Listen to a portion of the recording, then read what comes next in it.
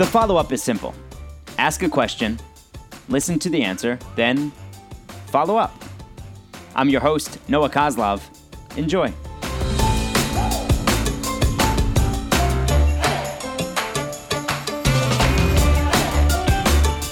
The follow-up today is with one of my mom's oldest friends, Ellen. They went to overnight camp together. They met when they were about 12, 13 years old. And as my parents approached 70, I've wanted to speak with people who knew them before they were parents. So let's go all the way back to overnight camp. Ellen, what do you remember about some of those early days with Mom at camp?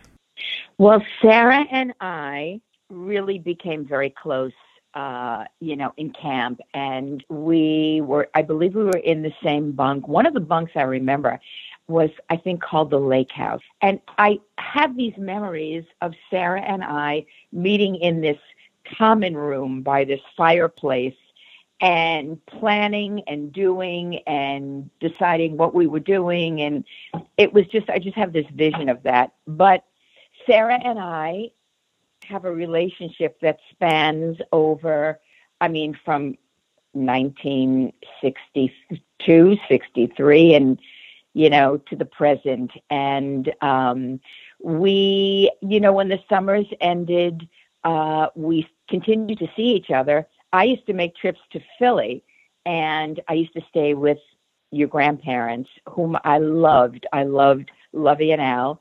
We really had a blast together. And I was also seeing this guy, Rick Beckett, who was the head waiter there. So I used to visit him. He would come to me, and Sarah would say to me, "Hey, if your parents don't want you to stay at his house, you can always stay with us." I actually found letters. Sarah will get a kick out of this.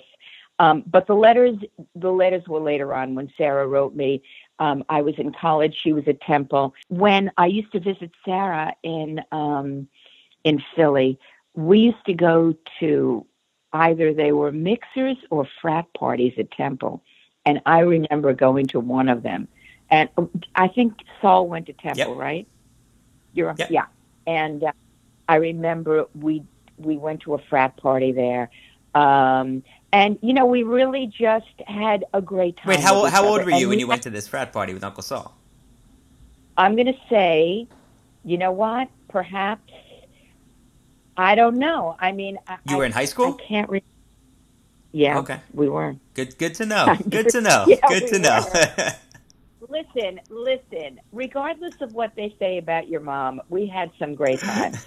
We were. She was always known as the quiet type, as the whatever, but we had some great times. How would you describe her personality as? Sarah? Yeah. How would you describe her personality as a young teenager? As a young teenager, Sarah was. Obviously, I was much more wild than she was. She was reserved. And but a wonderful girl, and she would kind of let loose every once in a while. But she was reserved. A bit more cautious. Cautious, maybe, perhaps.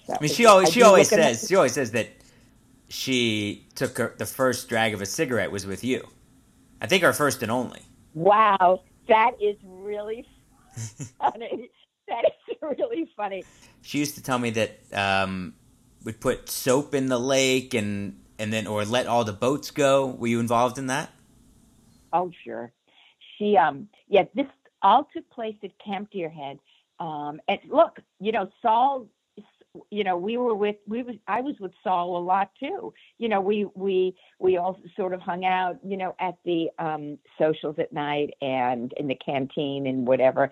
And we did crazy things. I probably was with her when I don't really recall that she put soap in the lake, but and we let the boats go. But honestly, if I probably was with her when we did that. So what did these letters say, and when were they written?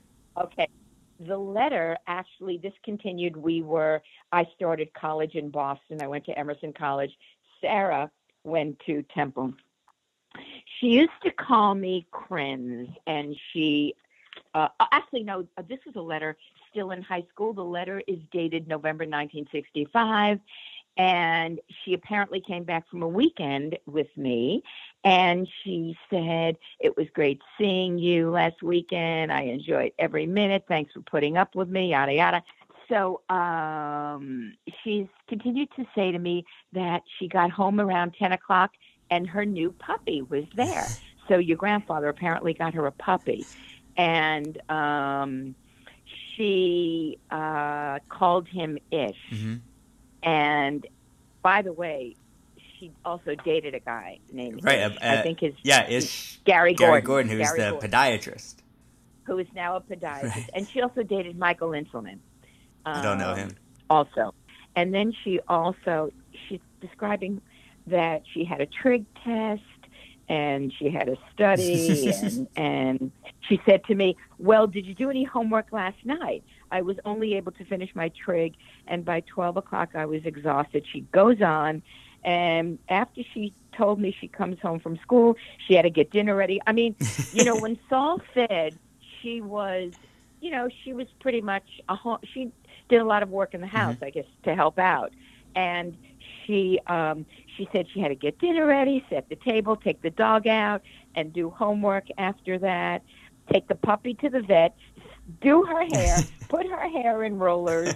And to tell you the truth, I really couldn't wait to get away from school and to get back in. And we had so much fun. I loved your grandparents, and your grandmother made the best Spanish rice.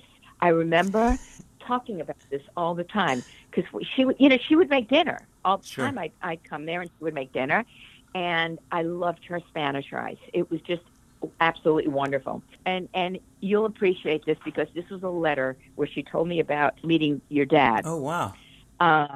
My social life was great now. I've gotten settled down to just dating one boy. There's a chance that he may be the one. The other night, we planned to get married in 3 months, not tell anyone, and be married. Wait. What year? Do you know what year this was? Okay, yeah. Wait a minute. Forgive me. October 24th, 1967. No, not my dad. This is not your dad. Sorry about that. Oh, my God. That was so funny. That's right, because she met him much later. So I don't know who this guy was, but she said after our honeymoon, we'd reveal our secret to the world. The idea is a little far-fetched, but I agree, but it was something to do, talk about wasting an hour. How about you? Any love in your life these days? Anyway, you know something? You were right. For a second, I thought it was your dad, but it wasn't. Now I've got a decision to make. Keep this in or edit it out. That's right. But moving forward, when I got married, your mom got married, they used to come here to Long Island, and they stayed here. And we used to go into the city, and we used to wander around the city, have a blast. I remember your father liked these stands in the city, Noah, like, I'm going to call them taco stands, but you know what they were. And he loved to get these things when we were walking around the city. And right, he loved to eat. Yeah, and I don't know, maybe this was a taco stand. It doesn't matter as long as fill in the blank stand. Dad enjoys it. That's right. And we were in the city, and New York City. I mean, we had such a blast, and we continued. I don't know that we saw each other that much, but we continued our friendship always. And I was at your bar mitzvah. Yeah, of course, I remember. Adam signed my. I remember this. Adam signed my bar mitzvah book. Your best friend, Adam. Yeah, I thought. Oh my God! It's crazy that I remember that, but I remember it.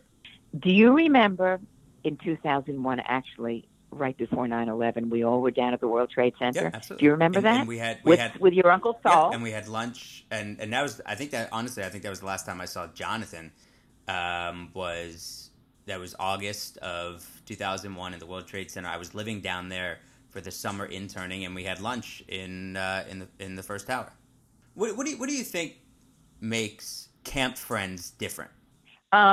It's a bond that you develop because you're away from home, and there isn't anyone there but you and your friends, and of course everybody involved in camp. It's very different from having friends that you grew up with. You're free to really be yourself and to really have fun. I wonder who this man was from 1967. I know. That's senior year in high school. Tell you? I know, and she. But she didn't mention his name in any of these letters? Did not. This was one letter written November 1st, 1965. Wait, not 1965? 1965, yeah. Oh, I mean, she was... So 1960... Okay, so 1967, she was a senior in high school, or a freshman in college. 1965, she was still in high school. No, in 67, we graduated college. High school, right. Started college. So this had to be in her sophomore year of high school. Wait, so the next letter didn't mention this person at all? No, this was a letter written November 1st, and this is when she got the dog. Her father. Yeah. This is when she got the dog. And there's a lot going on in that letter. Oh my God. Some of the kids had today and said it was quite hard. God, I only have to spend a few dozen hours studying. Yeah, she did not. Sarah was a good student. Sure. Sarah was... He always was a very good student. Lovey and Al are fine. The same for Saul. He is actually doing schoolwork this semester.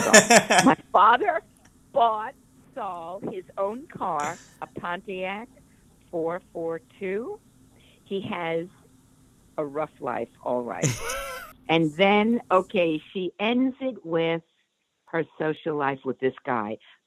I have saved this letter. When you have given her this podcast, I want to know who this is. I'm going to wait to talk to her, but I want to know who this is. Yeah, me too. She's probably going to say, "What the hell? Where did you get this letter?" Well, Ellen, I really appreciate all of this. I do. It's it's nice to talk to you. It's nice to hear your voice, and also nice to learn a little bit more about Mom. So thank you.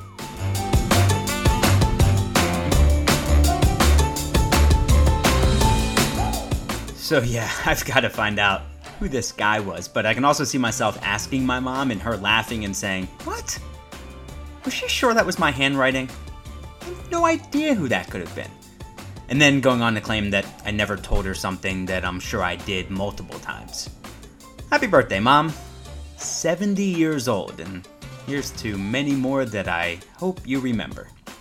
If you want to do something nice for my mom on her birthday, subscribe to this podcast and listen to the previous episodes. Scroll down on your phone and click the 5-star rating and leave a quick review, and then share with all of your friends. So, do it for Mom.